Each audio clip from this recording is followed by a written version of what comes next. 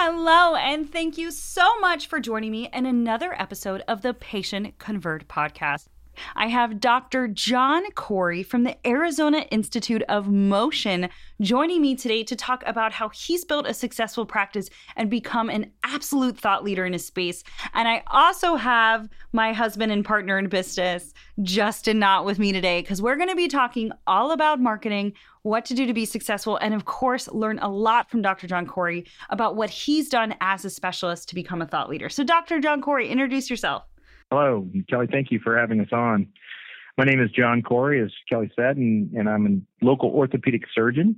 I happen to have taken an interest in and gone on to do further training in both foot and ankle surgery as well as sports injuries and sports maladies that happen. So I sort of have a little bit of a combination or a niche that has an interesting sort of place in the orthopedic or musculoskeletal community here in Phoenix. Oh, that's awesome. So we are super excited to learn more about that. And Dr. Corey, you said you're an orthopedic surgeon, but you specialize in the foot and ankle. So kind of what led you to that, to being a physician, and what influences did you have in your life to become an orthopedic doctor? Well, I think there was a lot from the very beginning. I grew up on a medical school campus. My father was a cancer researcher and a biochemist. So I grew up literally surrounded by doctors and residents and those. And then I was a typical wild boy and played all the sports, both in and out of bounds and meaning, inside the chalk lines and also in the neighborhood. And actually from about the time I was about 12 to about 19, spent a great deal of time in my orthopedic surgeons, plural, offices. And I think that many orthopedic surgeons have gone through that, and where they've gone through the injuries and get a fascination through the process. And I think I was part of that.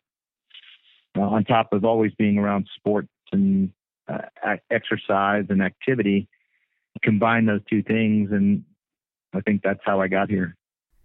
Well, that's pretty amazing. I know growing up, it sounds like it was in your blood, but then of course, after going through the sports related processes and injuries, you have a different viewpoint on it maybe than someone who hasn't experienced that. So I know a ton of athletes out there are always looking for the best care and kind of even, like you said, preventative care as well.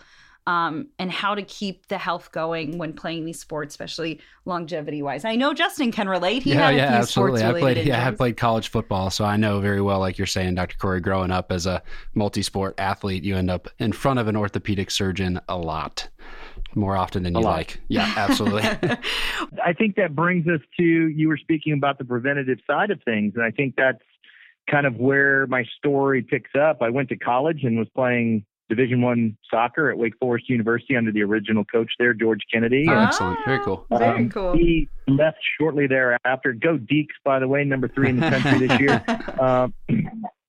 After finishing my soccer career, I obviously had to spend some time in the academic world at a school as challenging as Wake Forest. And my degree was in actually exercise physiology. And so I turned my love of exercise and all it took to be at that high level and began studying it as an academic effort, and ultimately went to graduate school and did work in physiology and exercise physiology, worked with the Hooters race car team, Kyle Petty and Derek Cope when I was about 20 years old with those NASCAR teams, including the NASCAR champion, Alan Kowicki. Wow. So cool. I've been around these kind of athletes and this kind of stuff literally since I was 20 years old, and have been able to meld sort of the non-operative and academic side of, say, exercise physiology with the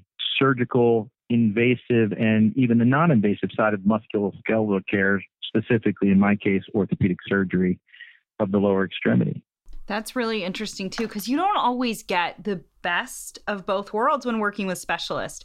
You don't usually have someone that is both non-operative and operative. So how did you go from this love with exercise sports to becoming a medical doctor?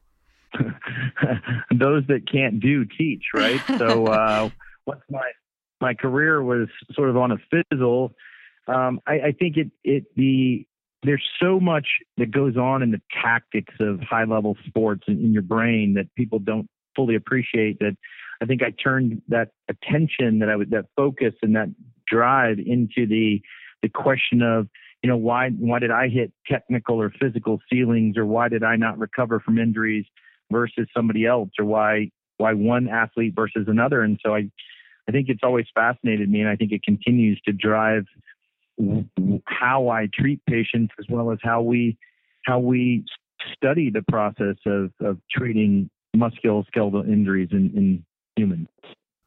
Do you think maybe that experience before, like you said, kind of not only being the athlete on the other side, but learning some of those non-operative ways to kind of prevent injuries or have quick healing has helped you as an orthopedic surgeon now that you're more involved on some of the operative side as well?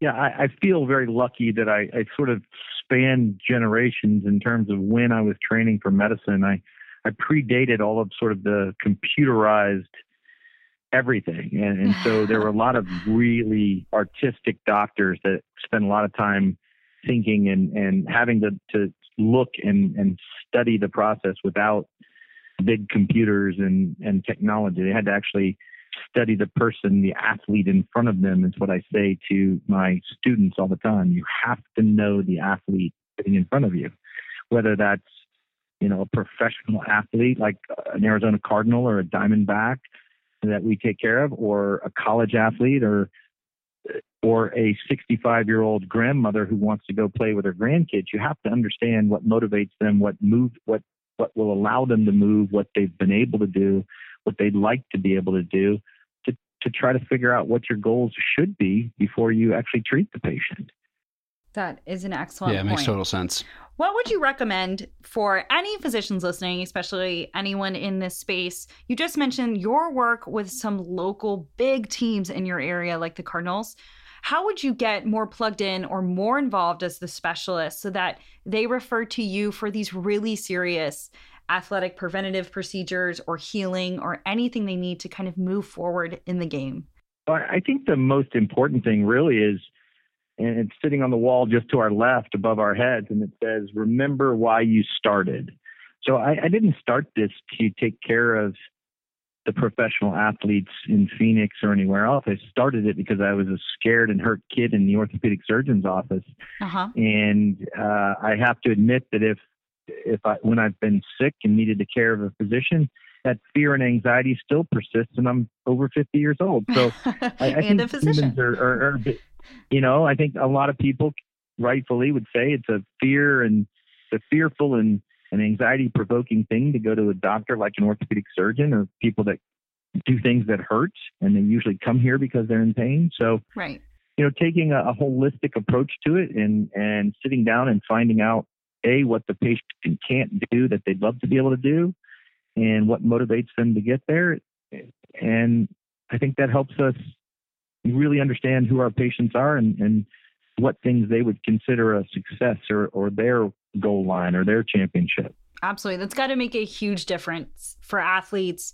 Like you said, even with the anxiety and nervousness, even if you were a regular patient, let alone when the career's on the line or you're trying to figure out when you're going to get in the game next. So that's really great advice, is kind of, as you said, studying the athlete. I really like that. I may have to title the podcast that.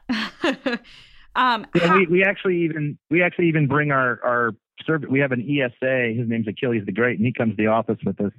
And he's the patient's favorite. So that's very excellent. Much a very homey office when we get here, specifically for that reason. Because I acknowledge that as one of the biggest impediments to patients being able to relax and tell you their story and begin the healing process. That's fantastic. Yeah, that's excellent. So you talked about how you get involved with local sports teams and big sports teams, but how else are you standing out in Arizona from your competitors? Maybe even podiatrists or other orthopedic surgeons or physiotherapists. How are you standing out from the competition? Yeah, I agree. I think a lot of our listeners would be curious, kind of that evolution of when you did get into private practice and then kind of what you've seen over that time period to be really effective. I know even before we got started, you had mentioned kind of your great marketing team, but what you've seen over the years that have been the most effective to reach new patients and then even potentially, as you said, get them back through the door and make them feel comfortable while they're there? I think there's two parts to it. Number one, I think the easiest thing is be authentic. And so what I've done is taken the things that I love, and somebody recently asked me, to give them a one or two words. What are my foci? What am I focused on? And how would I describe it to somebody in one sentence? And I said, okay, movement and mentorship. Ooh. And that's, I like that. The why. Yep. Right. There's the why for me. And so if I start from that and I move forward from that, and everything is premised on that, and this is why I rebranded from my business name. If you get a bill from my office, my billing company is called the Foot and Ankle Center. And that makes me come across as a foot and ankle surgeon, and I am.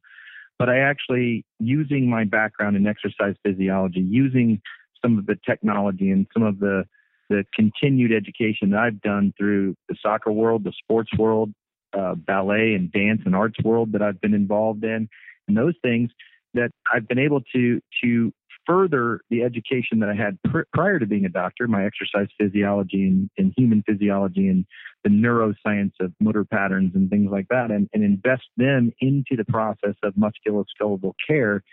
And that has been my authenticity. And therefore, when teams, and it's not just the local teams, I'm fortunate that probably half of the spring training teams that train here, the trainers know of me. And when they have people that have problems in their locomotive system, I often get a call to do a consultation, because they have grown to expect the fact that I'm going to look at a holistic process and don't have any real impetus to be cutting people open or whatever, that there's a scientific part of this as well. And it's descriptive and it's diagnostic, and it can help people recover without, invasive procedures.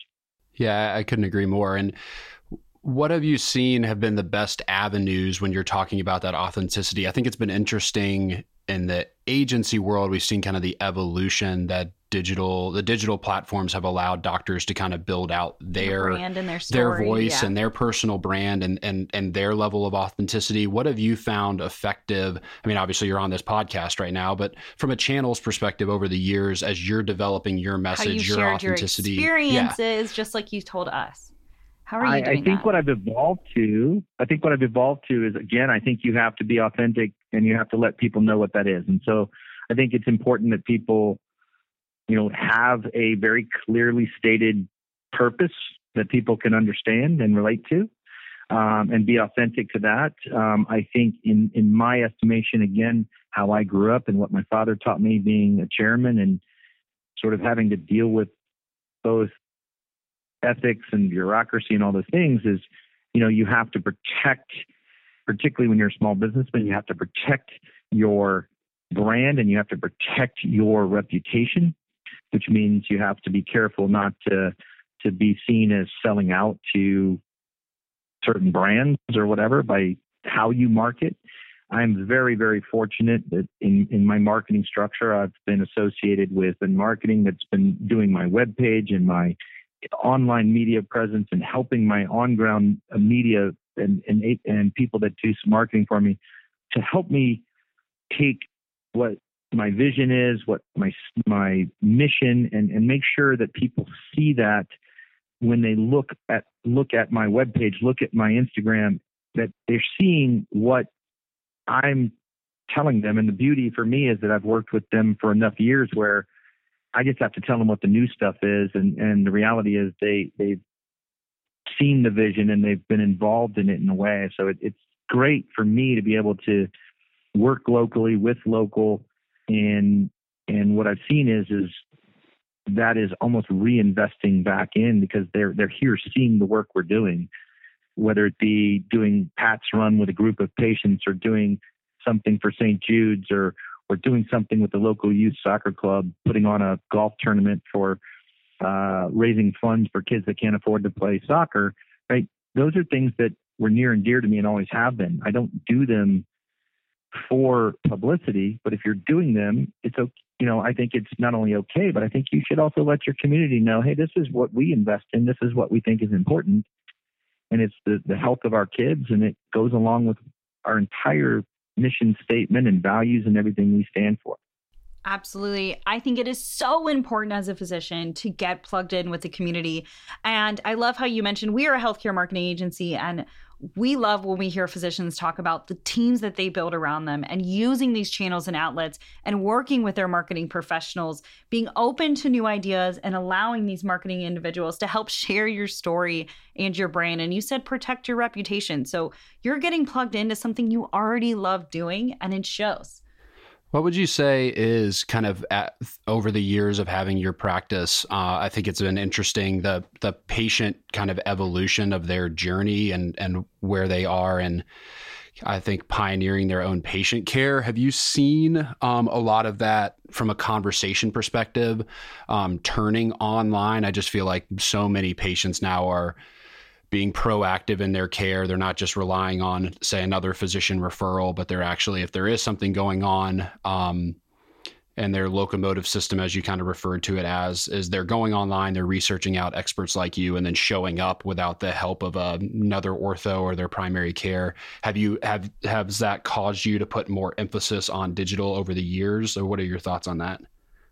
I think it's pretty clear that the people that are making the choices, and whether it's actually the people who need the choices or whether it's just somebody that's actually making the actual appointments, are more savvy than they ever have been in terms of online, right? And so they do go online to look for local providers, and they seek out certain keywords and phrases, and it's become the new marketplace as it. So I think you do have to pay attention to that. And again, a lot of physicians like myself, I'm old enough to have been brought up in a time when it literally was said out loud that it was unseemly to advertise as a physician. Yep. Actually, I know a friend of mine locally, Jay Schwartz from the Schwartz Eye Center. Jay is a fantastic gentleman and has been very open and a community leader in terms of a community businessman. And he's always been generous with his time and his thoughts in these things. And he has told me stories that when he first started advertising the Schwartz Eye Care, that he got essentially threats on his home phone from other physicians, he assumed. Wow. Basically, what are you doing? I mean, just dead calls, basically. What are you doing? This is unseemly. This is, physicians don't do this. He's like, talk about how times have changed. Why don't we? Right. Well, the hospitals are spending millions and millions and millions of dollars to advertise, and certainly CVS and all the other big corporations are telling you why you should come to these huge hospitals, and yet, the small business owner is still the one that does 60% plus of the work. It's very true. Good point. Yeah, it's very true. Well, I'm going to jump over from the marketing unless do you have another question? No, okay. That was very helpful. Because I have a question about how you keep your patients or help them avoid surgical procedures. So the prevention side. Yeah, I want to know a little bit more about how you're helping not only these athletes, but other patients you have to prevent some of these big surgeries or keep them healthy enough so that they don't have to go down that road. Obviously, not every patient is going to be able to experience this, and each patient is unique. But how are you helping your patients with the preventative treatment? Well, we're in a demographic, particularly here in Scottsdale, that there's a very high activity level at all age groups. When you compare, and year round, when you compare to, say, New England, which is snowed in however many months a year, typically. So people are very active. They do a lot of stuff. So we see a lot of overuse and misuse injuries. And I think you're alluding to how do we prevent those? And people like to run or do triathlons and those sort of things. And it really is, again, we've sort of alluded to it earlier today, know the athlete in front of you and so on. But I think we also need to start to educate our athletes, be it our grandmothers or our professional athletes, that in fact, movement is medicine. And I'm quoting Joseph Pilates at this point. Movement is medicine. Well, medicine needs a dosage and a timing and needs some, checks and balances on it, because you can overdose on just about anything. Right. So a lot of times people mistake, there's another quote, don't mistake activity for success. So a lot of people think by going out and running today, they're doing themselves a favor, where in fact today may be a better day to do some flexibility work or some recovery work to actually help the body recover, and it's certainly the most neglected part of a wellness program is the recovery portion for amateur athletes. So I think getting somebody to understand the entirety of what it is to be athletic and rephrase what they think of as being an athletic person in the community, be it a 40 or 50-year-old orthopedic surgeon trying to get in shape or whatever. Again, you have to do it in a way where if your body's ready to start exercising, healthy enough to start exercising, and then starting your exercise prescription in such a way that you don't create so much harm that you have to take the next 3 months or 4 months or 6 months off, which sets you back even further. I like that exercise prescription. That's a great way to talk about it in dosage. A different type of viewpoint there on movement. I like that. And I to tie in, it's actually the real impetus for me rebranding into the Arizona Institute of Motion. Okay. That sort of premise right there, where teaching people that what is referred to as natural movement oftentimes will uncover the root cause of many of these misuse, overuse problems. Plantar fasciitis, Achilles tendonitis, Osgood-Schlatter's in the teenagers, and growing pains and things like that. These are quality of movement issues as much as they are quantity of movement issues. And so a little bit of education goes a long way if we can help patients learn to rephrase their movement patterns and teach them how to help themselves move better. And then over time, their bodies will actually be more adaptable, which actually makes them more durable. Absolutely. I couldn't agree more with that. I love that idea of creating education for your patients before they walk in your door, getting to understand your style and educating them on healthy motion, normal motion and movement, and how to adapt and so that they can avoid these injuries.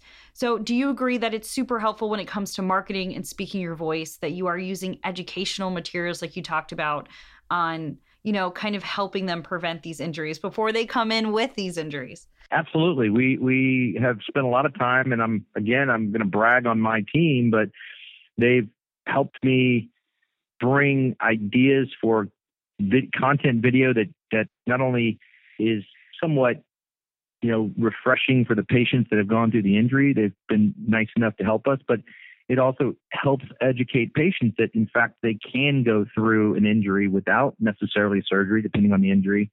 And if they put in the effort and they put in the work, that they can actually recover back to full activities, if they trust the process and are engaged in it, they can actually recover some of these injuries without having to go through these big surgeries. Sometimes excellent. We have to do big surgeries too, but right. Hopefully. Well, what would you say are some of the benefits for patients, maybe versus going to a huge hospital system, on seeing you as a physician as a private physician owner? I think the biggest benefit is that I get to meet patients on their own terms. And I mean that in the very most overt way. I actually saw patients in my office after 6 o'clock Friday night because that's when they could come in. A soccer player had an injury and they literally came straight off the field. Oh, and wow. I happened to be near the office. And then also Sunday morning, had a young girl with a foot injury. I knew the father, and he texted me, and we opened the office, took a quick X-ray, and that's amazing. They don't end up in the emergency room. So the community, the concept of a community physician, a lot of times people think of a family practice doctor or whatever. When I was a kid, my orthopedic surgeon, my parents would call him. They would call him, right? They didn't call a call service. Right. They called him and said, John's foot is broken or whatever it was that month, right? So, and then we would show up in the office and they would treat it. And, I to this day speak nothing but praise for Dr. Phil Spiegel and Dr. Callahan, who took care of me when I was a kid. They were amazing. Now, to piggyback off that, what are you, if you had some advice, because I know we have a lot of listeners out there that physicians maybe that are starting a practice, coming out of fellowship, and you've been in it for a while, that you would recommend? We talked a lot about the digital side, but it's just as important, that offline component of tapping into the community, getting in front of people, whether it's building other physician relationships, but even more important, building relationships with potential patients out there and building that trust. Do you have any tips or things that you've seen work really well when it comes to kind of that hyper local level community relations building that you recommend or have seen effective over the years to get yourself known in the community, like you're talking about, where you have people texting you and calling you and opening the doors on Sundays, that you would have for people listening out there that are maybe just starting out or struggling to make those relationships? Yeah, I think it's no different. I think, when you really look at what I do as a physician, and they talk about the art of medicine or the practice of medicine, and if I remember that and I get up every day and remember it, then in fact I'm an artisan. I work like that, and artisans work for their patrons. Yep, it's very true. And if you remember that as a small business owner and as an artisan, then you realize that in fact, every day you're appreciative of the fact that the people in your community support your craft. And I look at it that way. I'm so grateful for the patients I have and the relationships I've formed over 15 years here in the Valley. And I think if you engage yourself again with integrity and also with your authentic self, I think it's easy. So if you're somebody who's in the martial arts community, well, guess what? You're already doing something you love. Engage there. Yep. Right. It's very true. It doesn't have to be a niche. If you're there and you're doing it, find a way that people know that, hey, I'd love to, if there's a tournament, if there's something going on, that I can add value by just making it a little safer for the kids or just being around it. I love being around it anyway. And that, for me, that's a soccer field. You go around to the different big soccer complexes in town, and you're going to see myself and my dog Achilles out there at least one weekend morning every weekend, because I still love it. I'm still a soccer kid at heart. That's amazing. Easy that way. And you don't have to try that way. You just go out there and do it and be consistent. And you know what? Just like Zig Ziglar said, you have to say yes, be available. Yeah, it's very true. Yep. You have ability. And be present and pleasant with a bedside manner when you're out there and you're around with every different patient. That helps too. Yep. That helps. Be enjoyable to be around. Well, thank you so much for joining us today. I know a lot of listeners have a lot to take away, even people who may be considering on what is the best treatment for them, as well as other healthcare marketing professionals and physicians right now about to take the leap into becoming a private practice. And you've had such huge success, not only for your patients, Dr. Corey, but like you said, working with these teams, getting involved in the community. These are big things that I think physicians are trying to learn more about how to do it with a busy schedule. For sure. So being a physician is busy. Do you have any advice on that? I'd like to make a comment here. Go ahead. Yeah, I would. And the one comment I'd say is that I think that physicians, particularly those that are thinking about coming out in the community, should reach out to somebody like myself or somebody, other physician they know, and they're going to find out very quickly that physicians still want that collegiality that we trained and how we spent so many years in med school and training. Absolutely. That's great advice. They'll be amazed. They'll be amazed at the power of that collegiality if they'll give it a little bit of effort and put themselves out there like that. That's great advice. Well, you're speaking my language there. That's what I do. Yeah. I connect physicians. So I think that's vitally important. And there's a lot of things I could say about physicians' mental health and other things that I take to be very, very important and are things that I have great passion for. But by engaging with our local physicians at real levels, asking for advice, engaging in those processes, joining in small business groups and other things where we can work together to improve the situation for our patients as well as our own small practices, it will empower the physicians to feel, once again, like they have some control over their process.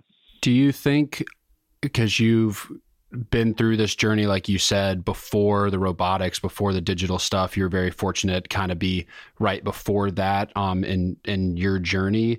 Do you think a lot of that has with the digitization, social media, all that, and then the issues of physician burnout continuing to rise? Do you think that community has eroded away somewhat? The people coming out of fellowship and stuff have forgotten that? Like, we're here, we're happy to support, we'd love to mentor. All you need to do is reach out and ask. Have you seen that environment change over the years? 100%. So 40 years ago, and again, I've been on a medical school campus since I was 4 years old. There wasn't a medical school there, but at 4 years old, there was a medical school campus in Tampa where I was growing up. So since 4 years old, so 48, almost 49 years around medical school politics and so on. The reality of the situation is in the last 40 years ago, 78% of physicians were self-employed. Wow, that's amazing. Currently, 46% of physicians are self-employed. Wow. Right? And so it breaks down like this. Right now, 46% are self-employed, 46% are employed by hospitals, and the other percentage, roughly 12%, that percentage comes in to 8%, the other 8% is roughly divided between locum tenens work and maybe working for an insurance company as a, say, medical director that reads, should we give them an MRI or not? Yep. Right? Those kind of directors. Right? So when you look at it this way, we've had almost 50% of the doctors that were self-employed have now become employed. Yeah.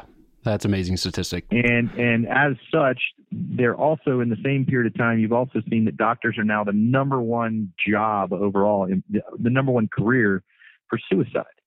Yeah. So you asked the physician wellness, but this is a loss of that sense of control over the autonomy and mastery and all of the work that we put in to get to where we are, and now being dictated by bureaucracy and administrative tasks that have nothing to do with the why that we went to medical school and why we spent those hours up. So I think just the opposite. I think if the physicians will take the risk to re-engage in the collegiality in their community, they're going to find they're far higher rewarded. The old saying is, the Army will never love you back. Well, to my small practice owners, the hospital will never love you back. It's true. It's well said. Yeah, I think that's a really great point, because I think it does create that lonely island feeling, especially when you're starting out on your own in a private practice or something and get really bogged down and forget. Yeah. Very daunting. I never expected to be in solo private practice. That's very interesting. That came to me by circumstance, and actually it's been highly freeing and highly, highly educational in terms of even my medical practice has improved.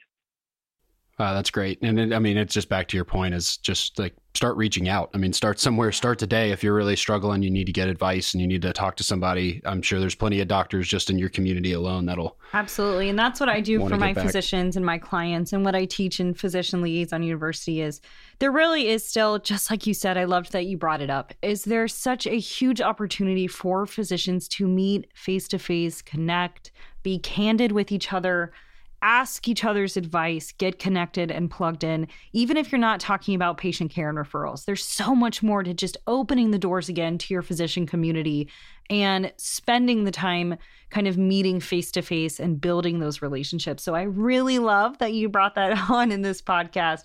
And it just goes to show how many physicians out there still are trying to build this community. 100%. Thank you again so much, Dr. Corey, for joining us. And remember, you guys, if you want to connect, if you are a physician or even possibly a potential patient and you want to connect with Dr. Corey, please visit his website. It is the Arizona Institute of Motion is the name of his practice. I will have a link to his website in the show notes, as well as links to his social media so you guys can connect. Remember, he's open to building that colleague community. And of course, seeing new patients. So I will have a link to his LinkedIn and Instagram in the show notes. And thank you again so much for coming on. We really enjoyed having you. And I think the listeners will get a lot out of what you had to say and share with them today. Thank you again.